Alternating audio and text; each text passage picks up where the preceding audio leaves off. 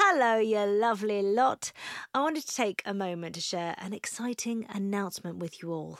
I will be doing a live show for Happy Mum, Happy Baby at the Podcast Show in London on the 22nd of May. This will be a live episode of this very podcast featuring me and a very special, soon-to-be-announced guest. Get ready for a candid conversation, unfiltered truths, laughs, invaluable, non-judgmental advice and lived experiences. Dive into the complexities of parenting while juggling work, relationships and personal growth. And we'll be talking beyond the baby years. As well as the live episode, the show will also include a Q&A with both me and my guest. Tickets go on sale this Friday the 26th of April at 10 a.m, but anyone who is part of the Happy Mum, Happy Baby newsletter will be getting early access to tickets on Wednesday the 24th of April at 10 a.m. To sign up to the newsletter and for more information about the event, please head to happymumhappybaby.com/events. I can't wait to see you there. There's never been a faster or easier way to start your weight loss journey than with PlushCare. PlushCare accepts most insurance plans and gives you online access to board-certified physicians who can prescribe FDA-approved weight loss medications like Wegovy and Zepbound for those who qualify. Take charge of your health and speak with a board-certified physician about a weight loss plan that's right for you. Get started today at plushcare.com/weight-loss. That's plushcare.com/weight-loss. plushcare.com/weight-loss. Quality sleep is essential. That's why the Sleep Number Smart Bed is designed for your ever-evolving sleep needs. Need a bed that's firmer or softer on either side? Helps you sleep at a comfortable temperature? Sleep Number Smart Beds let you individualize your comfort, so you sleep better together. J.D. Power ranks Sleep Number number 1 in customer satisfaction with mattresses purchased in-store. And now, save 50% on the Sleep Number Limited Edition Smart Bed for a limited time. For J.D. Power 2023 award information, visit jdpower.com/awards. Only at a Sleep Number store or sleepnumber.com. Hey, it's Ryan Reynolds, and I'm here with Keith, co-star of my upcoming film, If, only in theaters May 17th. Do you want to tell people the big news? All right, I'll do it. Sign up now and you'll get unlimited for $15 a month and 6 months of Paramount Plus Essential Plan on us. MintMobile.com/switch. Upfront payment of $45 equivalent to $15 per month. Unlimited over 40 gigabytes per month. Face lower speeds. Videos at 480p. Active Mint customers by 531.24 get 6 months of Paramount Plus Essential Plan. Auto renews after 6 months. Offer ends May 31st, 2024. Separate Paramount Plus registration required. Terms and conditions apply if rated PG.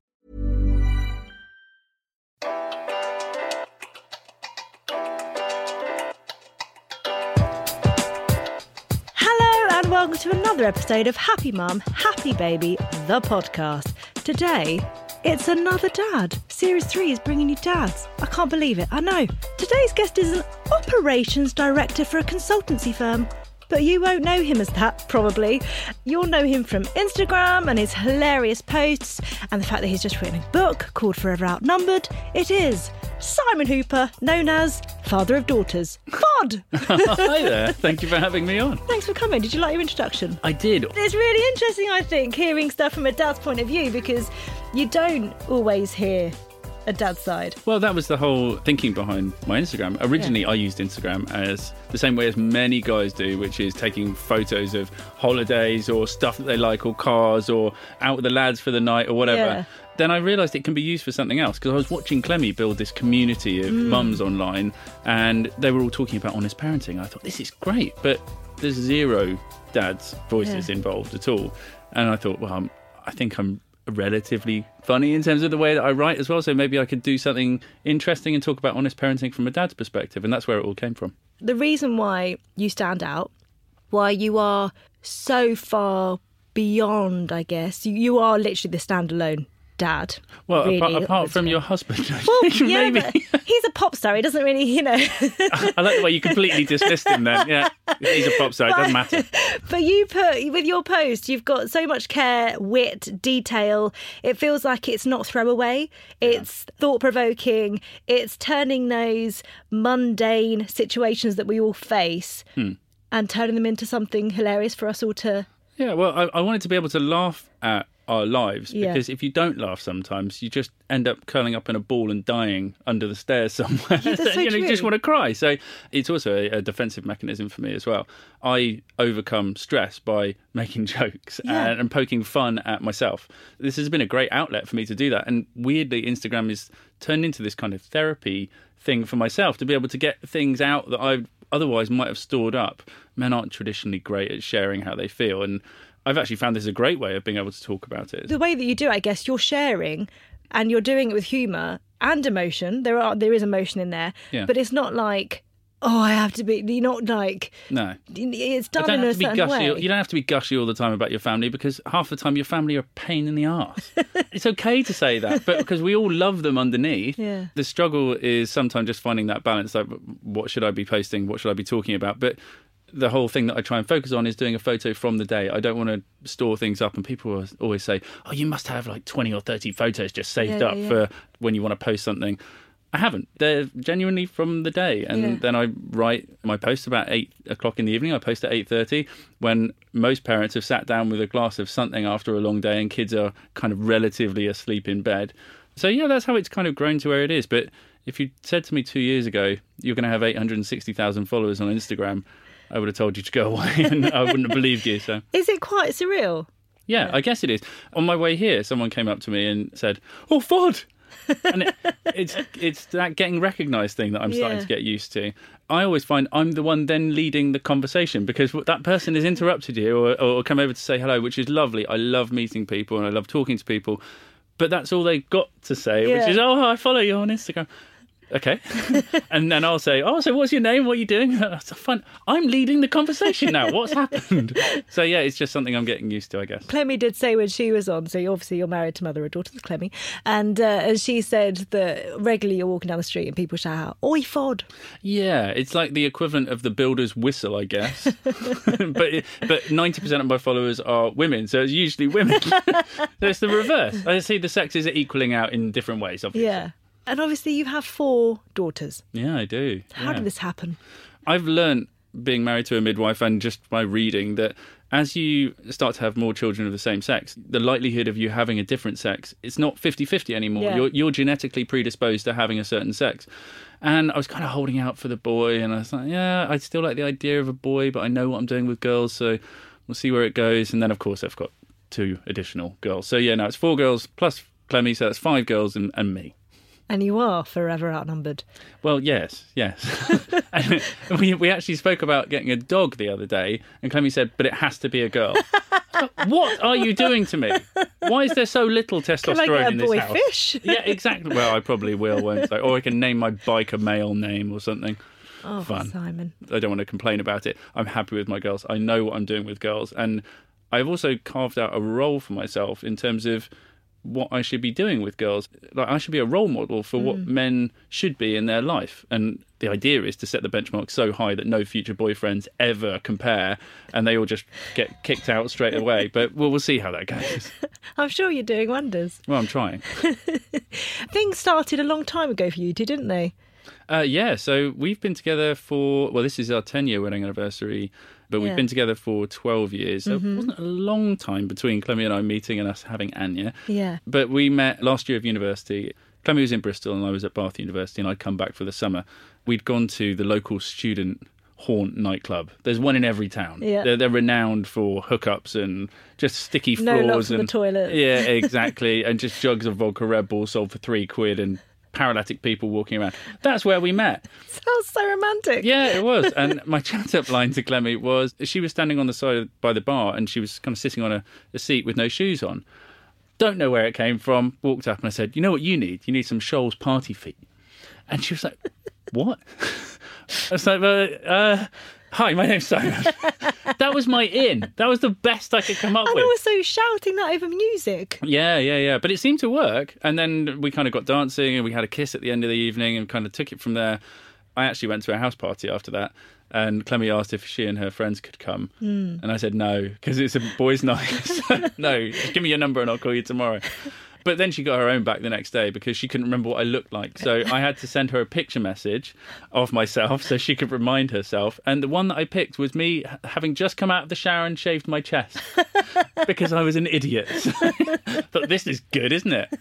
So anyway, but we still lasted the distance, and here we are now. You did. Yeah. And was it 18 months after that she fell pregnant? Yes. So we'd finished university and we'd moved into a flat together. I think I told Clemmy I was in love with her 2 weeks after I met her. And I actually told her she was my girlfriend rather than asked. I said, "You're my girlfriend now." Nice. Which doesn't come across creepy at all, does it? But yeah, so things moved quickly, and we moved in together maybe about a year after being together in a little basement flat in Bristol in Clifton. And things changed very quickly. I was just doing a kind of tide-me-over job before I moved to London, trying to make ends meet, and Clemmy had just started out on her career in midwifery. And then suddenly, I came home from work one day, and Clemmy had said, "I need you to sit down." I was like, "Oh, God, what is it? We can't afford the gas or something." And she said, I'm pregnant." And I remember I'm getting a dry mouth thinking about it. This is crazy. I remember my legs falling away from me. Really? The bottom half of my legs from the knees down suddenly stopped operating, and I lay on the floor and I said to Clemmy, "Can you not talk to me for a little bit?" And it was like, I'm not pregnant. Why am I reacting like this? It's pathetic. But I found it really hard to come to terms with because I had this idea of what the next few years in our lives was going to look like. We were going to move to London. We were going to do a bit of travelling before we did that. And we were going to start our careers. And we were going to have the life that most people have at that age and go off and do things and use their expendable cash to go and have great fun. And suddenly, in the blink of an eye, things changed really quickly. One of the hardest things for me to overcome was to actually acknowledge that this was real to other people outside of Clemmy and I. Right. I really struggled with it because as soon as you say it to someone else, it's real. Mm-hmm. When it's just in the four walls between us, it's something that we're still, is this happening or not? And the biggest deal was telling my parents. I remember going for Sunday roast round to their house. Clemmy was about 10 weeks at this point, showing I couldn't make any more excuses about her having big lunches or anything. So I'd gone round to the house. Clemmy kept nudging me. She's like, you've got to tell them. You've got to tell them. I was like, no, not yet. Not yet. We'll wait for dessert or something. Dessert came and went. Suddenly we were going home. We were in the car. No. I hadn't said anything. No. We got back home and Clemmy had berated me all the way home. You've got to turn around and tell them because this is ridiculous. You've got to say that this is happening. I think I was afraid of what their reaction would be. Maybe I disappointed them. By this point, I was 23 and Clemmy was 22. And I thought this wasn't probably what they had planned for me either. I turned around and I finally went back and I made an excuse about getting some sports kit or something. And I sat my parents down and I said, "I've got something to tell you." And I said, "Clemmy and I are having a baby and we're going to make this work." The room fell silent. My dad stood up and slowly walked towards me and jutted his hand towards me. And I thought, he's going to punch me. But it was a handshake and a hug to say, "I love you and I'll support you in whatever you do. And we're so happy." And then suddenly this weight that was on my shoulders about whatever you want to call it lifted. And I didn't feel like I was alone anymore. And Clemmy and I were able to talk about things more openly because I could actually acknowledge that this was where our life was going. We were going down a different path to where we planned. But now I look back, it's kind of silly to think that I was thinking that way. But, you have a certain image of how your life is going to be at a certain age. And that wasn't on the cards for me. It's a long, winding journey to get here, but no, I wouldn't change it. No, I can't stop with babies now. So I think Clemmy might have something to say about that. And how was it having your first, that moment that you actually met your first daughter? Oh, that was overwhelming. Being married to a midwife, I'm a bit more aware of what my role should be, right? Yeah. And being an active birth partner and doing all that kind of stuff. So once I got over the fact I'm having a child, I actually got really involved in prenatal classes. Do you think that helped? Yes, to a degree. I think there were some things that were helpful. Some were just aimed at the mums. And it was like we were there to say that we were there, basically, to support. But we weren't really doing anything like breastfeeding workshops. I'm not going to get my nipples out and start, lactating. It's not going to help. Anyway, but it was good to actually meet other guys who were going through the same thing. I do remember one guy who turned up hungover, really badly hungover, and basically slept through the whole class. His wife was burning laser beams into his head. And I thought, thank God I'm not that guy. That's quite good. I found it useful to kind of upskill, if you know what I mean. When it actually came to the labour, I knew roughly what I was supposed to be doing. But as I mentioned, my defensive technique when I'm stressed is to crack jokes. When Clemmy was in the pool and kind of getting nice and relaxed and serene, I was kind of pouring water over her back and it was going well. And then I broke the silence by saying, oh, it's just like pouring gravy over a big fat turkey. The look from the midwives, they wanted to scratch my Clemmy eyes out. Did Clemmy just not hear it? Oh, no, she heard it. She reared up like a killer whale and just splashed me. I was like, don't say that, I'm in labour. I was like, well, sorry, I didn't mean it. I was just kind of making a joke. That nice serene moment. Yeah, exactly. I ruined it. But then Anya turned up, and Clemmy is very much an advocate for active birth, so she was hanging off my belt at this point. Then suddenly I was kind of involved in the delivery as well. And the first thing I did, and the first thing Clemmy told me about, was skin to skin. Yeah. And it makes such a difference to me to be able to have that bonding moment. So any photos you might have seen of me, I'm topless. It's not because I like showing my hairy torso to the midwife staff. It's because I was doing skin to skin with my daughter. And that was the most amazing moment to look at this thing that Clemmy has produced for me, basically, which is really strange. But I did say, thank you for doing this for us. And that was the first words I said to Clemmy when Anya turned up. And then suddenly you've got a baby and you're leaving hospital and there's no medical staff around anymore or someone to tell you what to do. And I had that presumption, once again, Clemmy being a midwife, she knows. She's going to know what to do with a baby, surely. Midwives only deal with the labour bit. They don't actually deal with the after. They never leave the hospital with the baby. No, exactly. So I was kind of like, well, so we got home, plumped down on the sofa in her car seat. And I was like, so what do we do now? And I was like, I don't know. I've got no idea. so I kind of just walked around, made some tea. And I think the first night that I had with Anya, Clemmy went to bed and Anya was a little bit restless. So I probably made a really terrible decision. I watched Terminator 2 and had a beer while she lay in the laundry basket next to me. So whether that's had an effect on her development, I don't know. We'll see if she's got any personality quirks? Possibly. I don't know if she has violent tendencies. We'll see going forwards, or has the ability to time travel. We'll wait and see. It must have been really a strange period of time, because I've read that you were the first amongst your friends to become parents. Yeah. So you've had this massive life-changing experience. Life is never going to be the same, but people around you carry on living their lives. Yeah. Yeah. Well, especially because my friends are guys in the main part, and 23-year-old guys don't think about babies that much. No. Their way of helping was to post some baby socks through my letterbox at about 2 a.m. after a night out. Nice. So that went Love down well. to know where they found them. No idea. The ones that have helped over the time have been my closest friends who have been the godparents afterwards as well.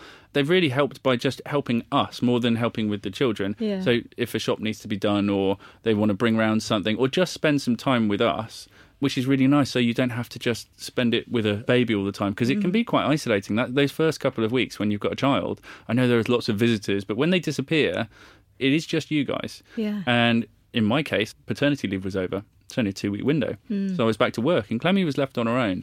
And that can be really hard to deal with, and you don't realise how important those friends are around you to help buoy you up, especially if you're struggling, especially first time round. And I didn't help things with Anya. This isn't in the book. I don't know why I didn't put it in, but I think I might have blanked it from my memory. Okay. But it's quite a big thing that I should have put in.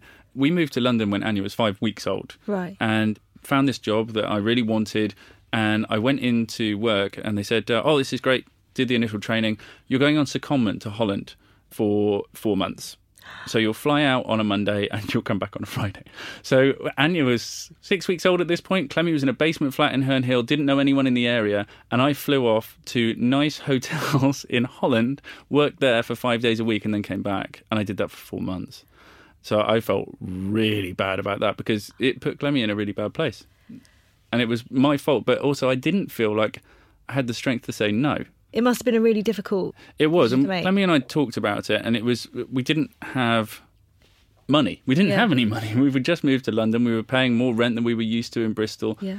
Clemmy's maternity leave pay was okay. It was statutory kind of pay. We needed more money. And I didn't feel at the age of 24 I could say to my new employer, who I'd worked with for a week, by the way, I can't travel. I've got a baby at home, and I think it's going to put my family in a bad place. I just didn't feel like I had the strength to do that. And it's one of those regrets that I wish, if I'd gone back now in time, to be able to say, no, that's not going to work, or let's work out a different arrangement, because that's where we're going now with flexible working and all that kind of stuff. I work from home 4 days a week, and that has worked because I had the confidence to speak to my employer about it, and it works for us. But every family is different. Everyone's got a different rhythm to work to. It's important that flexible working stuff keeps coming forward and we keep making progress with it. How did that affect your bond with Anya and your relationship with Clemmy being away for that period of time? It's hard to say because I don't know what it would have been otherwise. Yeah. I have an extremely strong bond with Anya, and perhaps I'm making up for lost time, I guess. In the first 4 months, I guess that I don't know how much formation or formative relationship making there is, because essentially they are just a baby and they're very reliant on the mother for feeding and all that kind of stuff. So, but maybe that's why I really threw myself into parenting with Anya when she got older, with Marnie when she came along, and with the twins, because I've realised that really in terms of the world and what we're doing, parenting is one of those things that you really can be great at, and it's something that we should strive to be great at and be involved in our children's development, because they're going to be here after we've gone and we need to do a good job of setting them up. Do you find it, as a dad, I feel like it's really changed over the years, and I don't know whether that's just because we're now in it and experiencing it, but it's very different to our parents when we were growing up. I don't know about your situation, but for both me and Tom, our dads went out and worked and our mums were there with us. Yeah. You very much, I know you work full-time from home, but you really break that mould. I don't know if I break the mould. I think I maybe give a face to the new wave of dads out there. Yeah. Because I think more people are trying to get the balance that countries like Scandinavia have got, where they've got a better balance of work-life balance and dads being in the home. But a lot of this comes down to equality and, in a strange way, feminism. Feminism, for me, is about equality. It's equality. It's not just about women, yeah. Exactly. And if we want that to work, then we need more women in the workforce to be able to aspire to get those good jobs where we can close the gender pay gap. But similarly, we need more men to be involved in home life so that those spaces open up and that there's a balance, there's an equality. And we're seeing where more women are coming into the workplace now and trying to get those higher paid jobs, and we're closing the gap slowly but surely. But the dad movement back into the home hasn't quite happened yet. And I think some of that is down to the policies that are in place. I wish I'd taken advantage of shared parental leave, but I didn't have the courage to do it. It was still really early. It was after the twins. It was very early, and it's kind of this thing, if you're the first one to do it, then you're trying it out for everyone else, and you're not sure how it's going to work, and is it financially viable for us? I wish I had done it, because it would have made sense for our family, and I would have been able to dedicate more time to my children and help Clemmy and maybe balance the stresses that she was going through. And it would also help a lot of dads understand what it's like to be a mum at home on your own, because that can be quite isolating and hard work. We'll see where we get to with that, but I take my hat off to anyone that's doing it. And I've met a few people on my book tour that have done it. Yeah. And little trailblazers like that, it's a great thing, and we should be talking more about that. And businesses should be doing more about supporting it as well. It's one of those things, isn't it? It's happening slowly. Yeah, it just needs a number of people to make it the norm rather than this niche thing that someone's taking. But a lot of guys see it as career suicide as well, because in the same way when women go on maternity leave, and I'm sure they worry about their careers, dads are now thinking, well, if I take this, does that mean the 26-year-old who's now just started is going to take my job because he doesn't have family commitments and he's going to take my responsibilities? It's all the same worries, but just from a different perspective. Can you remember back to your first day of just having Anya on your own? I think it might be when she covered herself in the contents of her nappy. Clemmy was out. It was one of those evenings. This is the one that sticks in my mind. It might not have been the first, but Clemmy was out, like, I just had enough. I need to go out and see some friends. And I was like, oh, that's fine. Don't worry about it. You go and do what you need to do. And I was slowly petrified inside. I was like, I'm in charge of another human being now. Yeah. Not a responsibility I'd had before. But it was okay. And Anya was in a bouncer, kind of watching television. And I was in the kitchen making something. And I had a direct line of sight. But I took my eye off the ball. And I was like, what is that smell? I don't remember cooking with poo. I don't remember that ingredient. No, exactly. And I walked into the living room and she'd taken her nappy off and was lying on the floor, just covered in her own production. I rang Clemmy. I was like, what do I do? Just wipe her down. It's like, oh, yeah. That would make sense. Yeah, exactly. I didn't really think this through. And I've now made her think that I'm a completely incompetent imbecile. So, but every child that you have those stories. But that's what I love, because you telling that and following you on Instagram now, it just makes you realise that it doesn't matter how experienced a parent is. No. That child will always surprise you. Yeah, exactly. Everyone is individual. They've all got their own minds. They're all going to test you in a certain way. I mean, the twins are a completely different test altogether because there's two of them and they just go in opposite directions and they lie about who they are, and I still can't. Do they? It's really annoying because I think people on Instagram think I'm joking, but I really can't tell them apart. And there is a way, but it involves them being naked. Right. And it's just going to get more and more embarrassing as they get older. Do you mind just stripping off? No, Dad, this is really bad. I'm graduating from university. You've got to stop this. They just kind of test us. But there have been moments where I'll say, right, which one are you? You're Delilah. And she'll go, yes. And then the other one will go, no, I'm Delilah. No, right. Oh, God, you're not helping me in any way. They do just become a collective. Even like the boys, for me, they are the boys. The boys, yeah. Someone had a go at me the other day and said, you should stop referring to them as the twins because they're individuals. I was like, well, yeah, I guess. But does it matter that much? And they like to identify as the twins. Yeah. I don't know.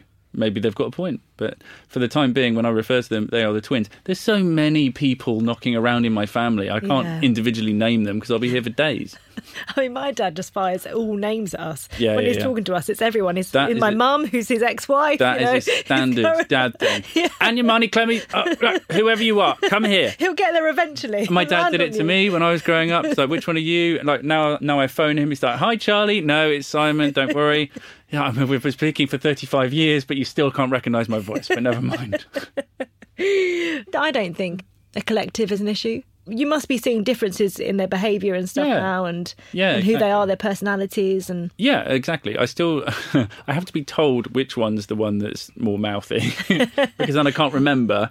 Maybe I need to pay more attention. I don't know. But the most frustrating thing is that the girls can all tell them apart now. Oh, really? Anya and Marnie can tell them. Clemmy can tell them. It's just me now. And the twins can tell them apart, obviously. But so I just need to get on with it. But I can see the character differences. Yeah. And weirdly, they are mirroring their older sisters. So one is very much Anya, one is very much Marnie. So the one that's more like Marnie, is she closer to Marnie? And yeah, I think they both spend more time with a different sibling. Yeah. But Anya's got to that age where she's 11 going on 15, so she spends a lot of time in her room, like playing on a screen, which I'm forever trying to confiscate. And like, can you be part of the family, please? That would be nice. Yeah. Like, or calling her down for dinner and waiting 15 minutes and calling her again, and your food's cold and I'm throwing it away. 3, 2, 1, a half, a quarter, come on. A whole new learning experience. Yeah, for me. it must feel like you've got to a certain place and now everything's changed. The rules have changed. Yeah.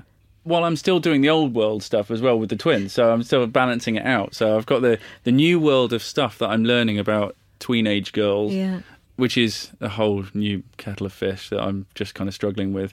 But when she's on her own, she's the Anya that I know and love, but when she's around other people or her friends, then she acts in a slightly different way. Yeah. And there's also this need to grow up really quickly now, and I don't understand it. I don't remember being a child of Anya's age thinking, God, I need to be 18. I need to get on with life. No, enjoy childhood, because you only get it once. But I also think that's an adult thing, isn't it? We understand how important childhood is and all the joys of it. But I think when you're in it and you're looking at older people, you're like, I want to be doing that. Yeah, exactly. I suppose it's rose-tinted glasses from our perspective. But it's one of those things that I'm trying to slow down. Yeah. And I think that was one of the impetuses behind our move out of London as well. Yeah, because you're quite rural now, aren't you? Well, relatively so. Yeah, we're seaside now. Yeah. That was one of my worries, that growing up in a city, you tend to grow up quicker and maybe exposed to things that might be a bit more adult, a bit quicker, I don't know. Maybe I'm naive and maybe she's going to be exposed to the same stuff now that we've moved. But that was the whole another thinking that, one, we need space, but two, I want them to have a bit more of a relaxed childhood to slow down a little bit and kind of enjoy what they've got at the moment. It's difficult, isn't it, working out how you're going to navigate through each bit? I've got no idea. There's no map, there's no guide. I'm kind of making it up. But I think that maybe if I write a second book, it might be a reflective one when they are maybe 18, looking back to say, how did I navigate that? So that might be the second one. But what's interesting, so reading the first one, you say about how first time round you wanted it to seem like you knew what you were doing. Yeah. No one likes to fail. No. Whereas now you're very open about not knowing what you're doing. Do you know what? It took so much effort pretending that everything was perfect. Yeah. I just thought, well, sod this. There's no way I'm carrying on doing that. But it's this competitive parenting thing that existed. Oh, well, my little Terence is learning Japanese and he's 2.5. I don't care. Stop saying stuff. to show off. Yeah. It doesn't matter. Oh, yeah, well, Philippa's sleeping through. She sleeps for 14 hours a day. Fantastic. That's great for you. But I shouldn't compare myself to you because we have different lives, different setups, and what might work for you is not necessarily going to work for me. And it took me a while to figure out that parents do this and they don't mean to do it to be hurtful. It's just they're proud of what they've achieved. Yeah. But you can't compare yourself to everyone all the time. And that's one of the things that I wanted to do through my Instagram was say, it's okay to fail. I've got 4 kids. I fail on a regular basis. I'm still learning. But if there's a way that you can pick up something from my content to say that, 1, you're not going through this on your own. It happens all the time. But 2, there might be a lesson to be learned from the way that I've handled it or not handled it, then that's why I've done it. And there's a benefit to it. So, yeah.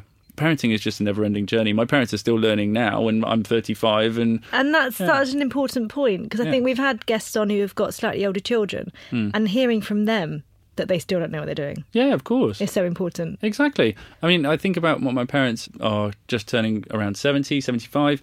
They've got 3 different children in very different life stages now. So I've got 4 kids. They've got 4 grandchildren. My brother works in a Formula 1 team travelling around the world. My sister lives in East London doing creative stuff. And so we all have our own set of problems that we go to them with now.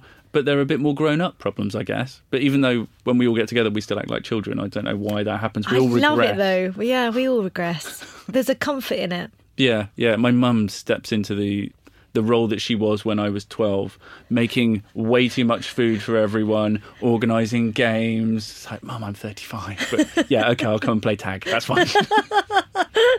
Is there a part of your childhood that you're really keen on bringing into your family life? Yeah, well, I think anything that's actually not looking at a screen. I think a lot of my childhood was being outdoors. We lived in the West Country, about 10 miles outside of Bristol. So I had the opportunity to just go off and explore on my own. And I want my children to have that freedom, to be able to feel safe. And I know in today's society, we all worry about the safety of our children and can they go out and do stuff? Well, there has to be this independence to children as well. It's not, they can't be mollycoddled the whole time. We can't just wrap them up in cotton wool. And I think it's a really important developmental part of anyone growing up is that they get some time to be themselves. And when I say that, I don't mean locked in a room looking at an iPad. I mean actually going out and exploring something. Yeah. So that's one of the things that I really want the girls to have is a little bit of independence, like being able to walk down the street to go and see your friend or going to the shops when you're 12 or 13, whatever it is, or getting the bus to school on your own. Those little things are really important developmental steps and they kind of help you feel more responsible as you grow up. So those are the things that I would like to try and introduce.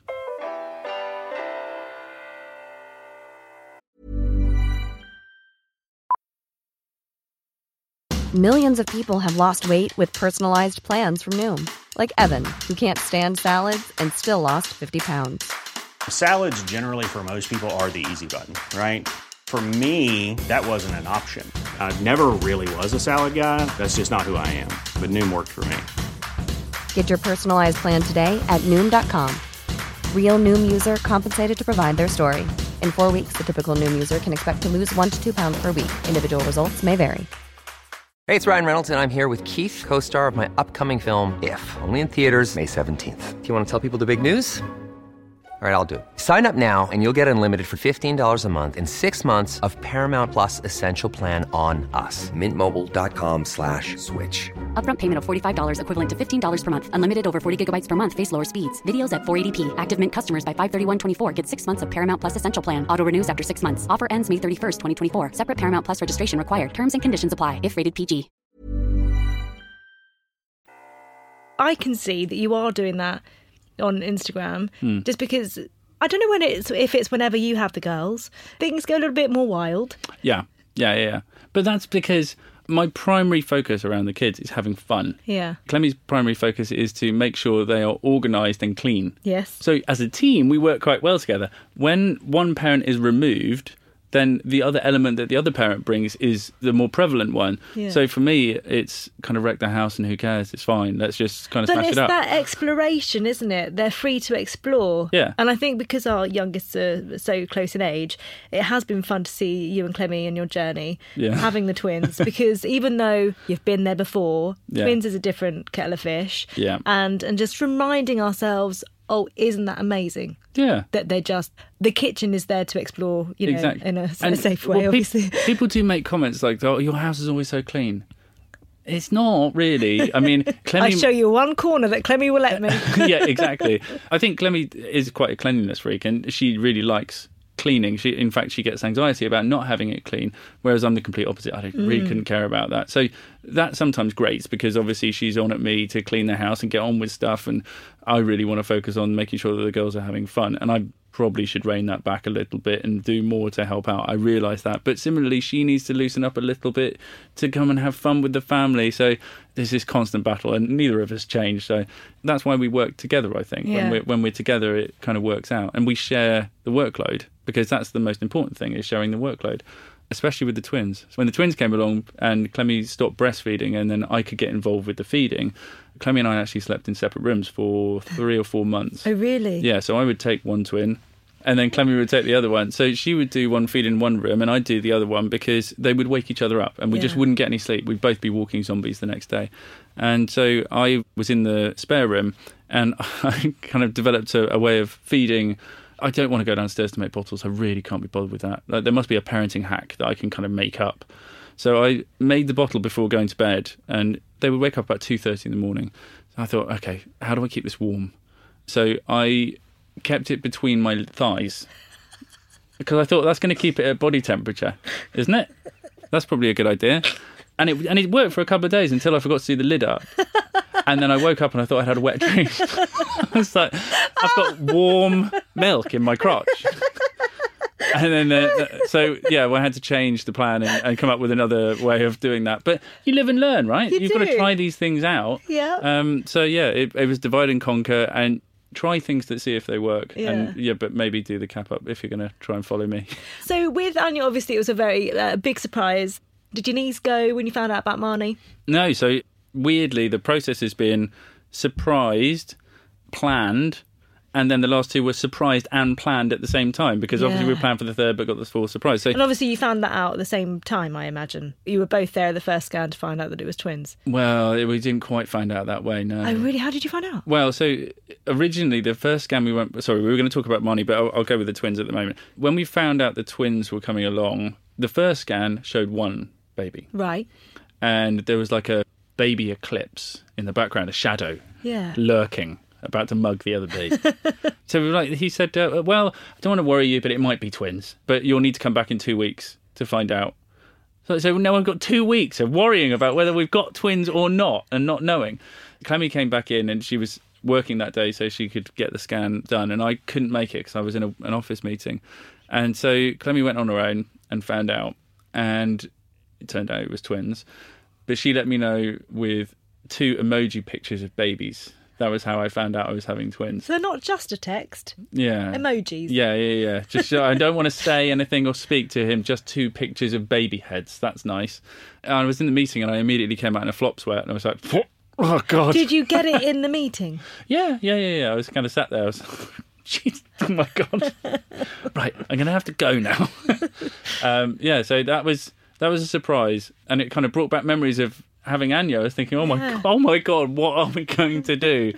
I think we actually cried. I remember sitting on the sofa crying, thinking, why is this happening to us? But we slowly got to terms with it, and I think Clemmy introduced us to a couple of people who've had twins as well. We went around for dinner and actually spoke to people face to face about what their experience was like, and it suddenly became less scary again, knowing someone else had gone through it, that you can manage it, that it is stressful, but there are ways around it. And so, that's how we kind of ended up with the twins. I actually forgot in labour that Clemmy was having twins. So they don't come out side by side, just in case you want to know. There is it's more of a train kind of thing. One turns up and then there's a wait and then there's another one. And so I think Otti came along first. No, Delilah came along first. And I was holding... Is it always going to be that? This one, oh no, it was that one. Yeah, Clemmy's going to listen to this and she's going to turn around to me while she's listening to it. Why do you not know who was born first? Anyway, whoever it was turned up first and I was holding Delilah. We'll go with Delilah. And I was like, this is amazing. And I was holding a baby and I was like, Simba, Lion King, lifting, yeah, great. And I'd forgotten there was a second baby coming along because you get so absorbed in the first one. And I was like, oh, baby, well done. That's congratulations. And then the midwife was like, oh, the second one's due to come now. I was like, oh, my God, yeah, there's 2. I really had genuinely forgotten. And I was suddenly, in about 15 minutes' time, Clemmy had both of them on her chest. I was like, wow, this is really, really, really real now. And we kind of had to get them back to their home. I'd actually only brought one car seat as well. To go and buy one very hastily. Did you have two at home and just left one behind? No, I just hadn't bought the second one. Because this is my way of dealing with things. I don't acknowledge them. It's fine. And then I'll make jokes about it later.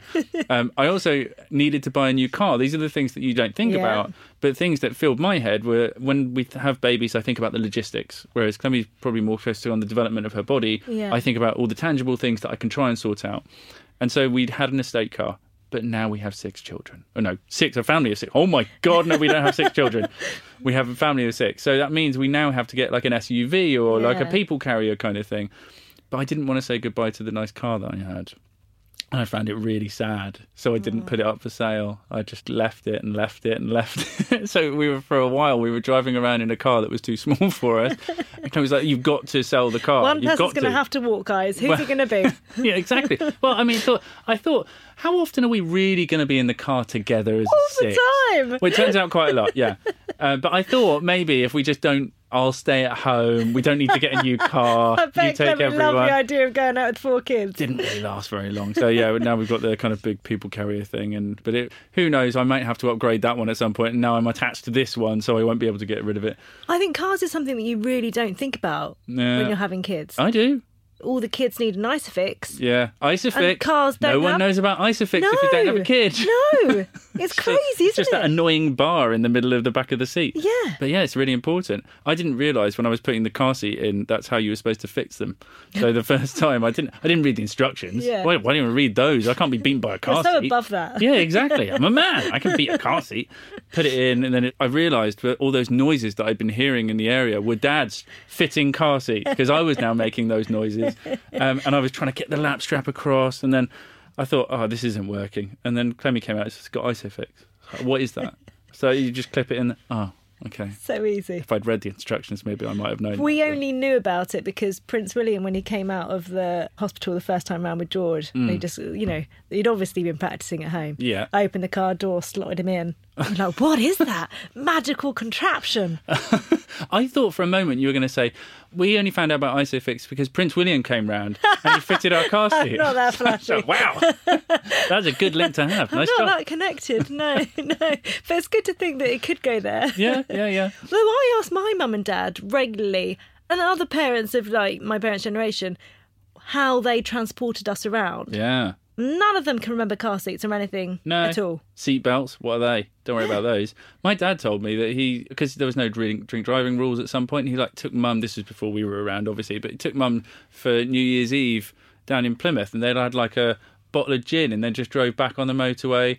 So what are you talking about? That's so insane. Yeah. And the lasting memory of cars I have when I was a kid, we had a blocky Volvo estate car. They looked like a breeze block on wheels, and it had black leather seats that would burn you in the sun. So you get into the car and it would stick to you, and they had rear-facing seats. That's a lasting memory of childhood. Like looking out the back down the motorway going, look at other people as they're following you. That's probably a reason why those rear-facing seats died out, because everyone else was getting annoyed. That's so funny, because a mutual friend that we have, Holly de Cruz, we went to infant school together. One of my earliest memories with Holly is sitting in the back of her car. It's why we were friends, a big part of it. And waving at people. She had one of those cars. We used to wave. Rear-facing seat? Yeah, she did. So going back to Marnie, because I feel like, so first time round, big shock. Twins, obviously, big shock, a lot to deal with. Yeah. With Marnie, was there an element of being able to actually really enjoy it? Yes, and because we were more prepared. We knew what we were doing. We'd got the experience with Anya, and this time we knew that there was a baby on the way because we were trying to have a baby, which makes such a huge difference. I think the thing that I hadn't seen coming was bringing a baby home to a child. And that relationship was something that was new and I hadn't thought through, because I just assumed that Anya would be really happy. Like, oh, I've got a little baby sister. Perfect. I have someone to play with. Didn't quite work like that. Yeah. Like, it was nice to start with, but after a week, Anya said, are you going to put her back on the train now? Because she thought we'd gone to the train station to get her. And this has been fun and all, but it's time she left. You're kind of cramping my style, actually. I used to get all the attention, now I'm not getting any. So that's one of the things that we've had to overcome. But I think we were a lot more confident. We knew what we were doing. And we had our lives in order as well. Clemmie was a bit more embedded in her career in midwifery. I was still in the same job. I was a bit more established. I knew what I was doing. and we worked out routines that worked for us. So we could make our life work for us, and we knew who was taking Anya to nursery, or who was going to be doing the picking up, or where Marnie might be going if she was getting looked after by a grandparent or whatever. I can't underestimate the help of grandparents, by the way. I know they didn't sign up for being childminders, but it's an increasingly common thing that grandparents are getting involved in bringing up the next generation of children. So yeah, it's one of those things that we kind of got our head around and learned. The learning curve was a lot easier to overcome with the second one. And I felt a lot more involved as well, because I didn't feel like I was such a klutz, basically. I kind of knew what I was doing, and it was just being a bit more hands-on, I think, and not so scared. That's the thing. You can pick up a baby the second time round and kind of throw them around a bit. Like, but they don't seem quite so fragile in a weird way, because you know... Well, the first one's cotton wool. Oh, God, just going to pop you down here. Don't cry, though, please. Be careful. And the second one, just over the shoulder. You're chatting to someone on the phone or doing whatever. You can multitask a bit more, whereas it used to be just sole focus on a baby. And now that I've got 4, it's like they kind of... Well, actually, Anya and Marnie look after Ottilie and Delilah. Are they really helpful? Yeah, I mean, they watch television with them. So, I mean, if that class is really looking after them, then, no, that's not fair. They do take them on the trampoline and they play with them, and it's like having little childminders around. Yeah. It's a job they didn't sign up for, by the way, but, I mean, they are really good at it. So I've got to say a big thank you to them, because otherwise Clemmy and I would really struggle, I think. Yeah.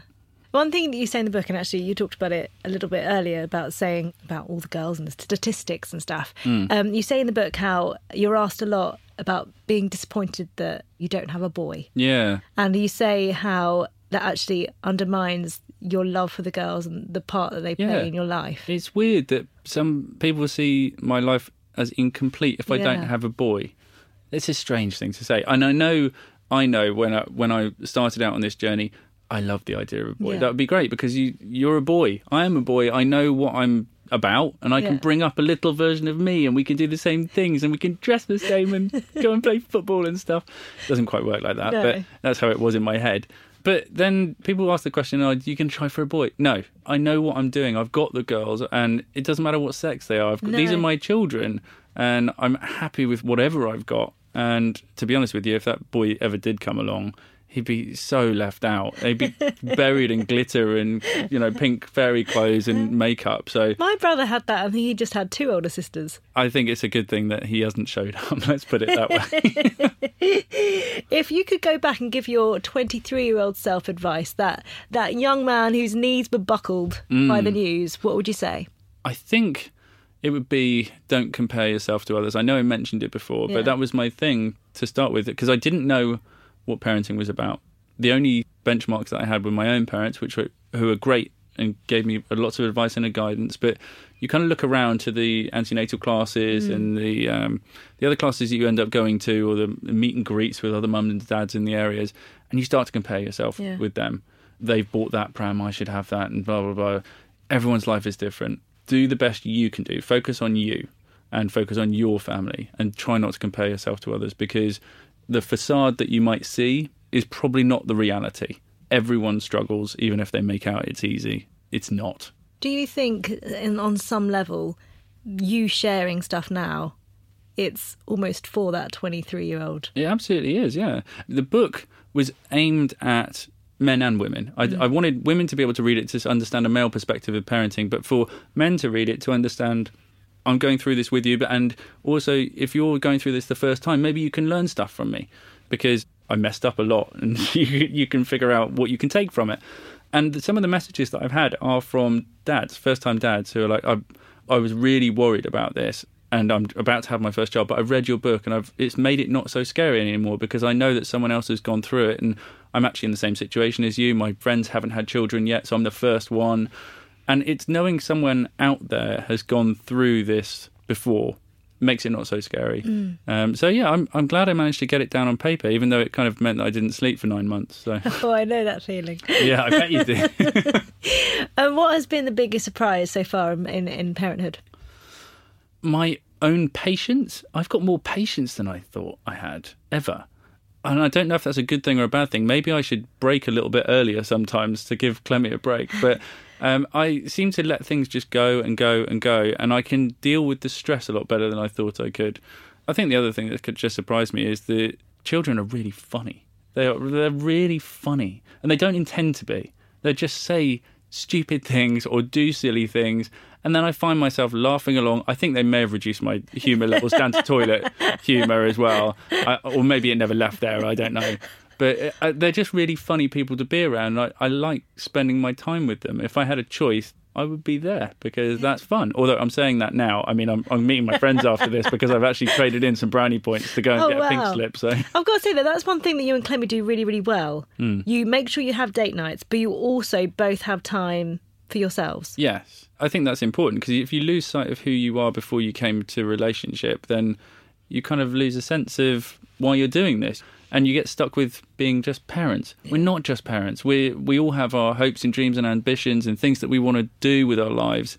And we've given each other space to be able to do that and kind of follow through and follow our dreams a little bit. So it's been an incredible journey when I look back at it in the entirety of its 12 years. But I mean, in hindsight, it's been incredible. That sounded bad, didn't it? No. It kind of did, because it makes it sound like I just think it's been awful, but it hasn't. But it's like one of those holidays that you go on and you're not appreciating it at the time, but as soon as you land back at Heathrow, you're like, actually, that was really good. Yeah, life-changing experience. I think we're about to go on one of those holidays next week. Really? Amazing. Well, I've got to go to the final 3 questions. So it's not really questions. I start a sentence and you end it. Okay. Being a dad means? Setting the best example I can for being a man to my girls. Since having children, I don't sleep. I've got a lot less sleep. I've got used to it. I genuinely sleep for 4.5, 5 hours a night. And but I mean, you probably know this as well. I'm the worst enemy of myself. I make myself busy.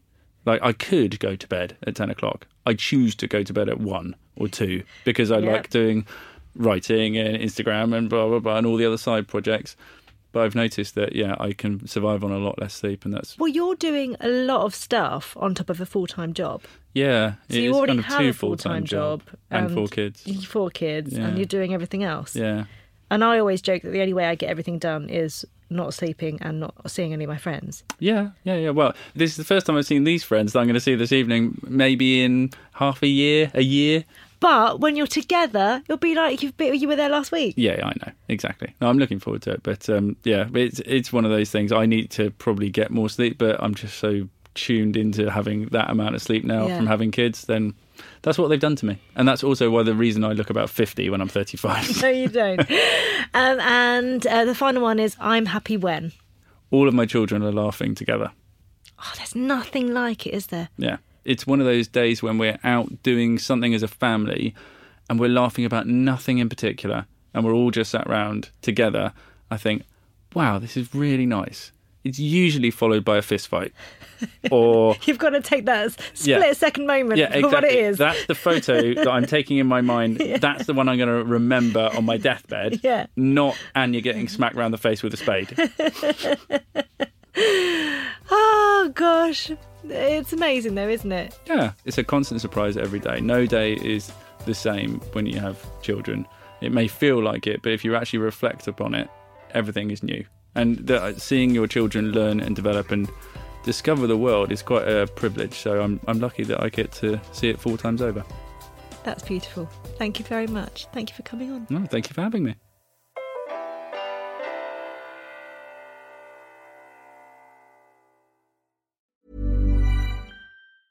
Even when we're on a budget, we still deserve nice things. Quince is a place to scoop up stunning high-end goods for 50 to 80% less than similar brands. They have buttery soft cashmere sweaters starting at $50, luxurious Italian leather bags, and so much more. Plus, Quince only works with factories that use safe, ethical, and responsible manufacturing. Get the high-end goods you'll love without the high price tag with Quince. Go to quince.com/style for free shipping and 365-day returns. When you make decisions for your company, you look for the no-brainers. And if you have a lot of mailing to do, Stamps.com is the ultimate no-brainer. It streamlines your processes to make your business more efficient, which makes you less busy. Mail checks, invoices, legal documents, and everything you need to keep your business running with Stamps.com. Seamlessly connect with every major marketplace and shopping cart. Schedule package pickups and see your cheapest and fastest shipping options from different carriers, with rates up to 89% off USPS and UPS rates. And with the Stamps.com mobile app, you can take care of mailing and shipping wherever you are. Make the same no-brainer decision as over 1 million other businesses with Stamps.com. Sign up with code PROGRAM for a 4-week trial, plus free postage and a free digital scale. No long-term commitments or contracts. That's Stamps.com. Code PROGRAM.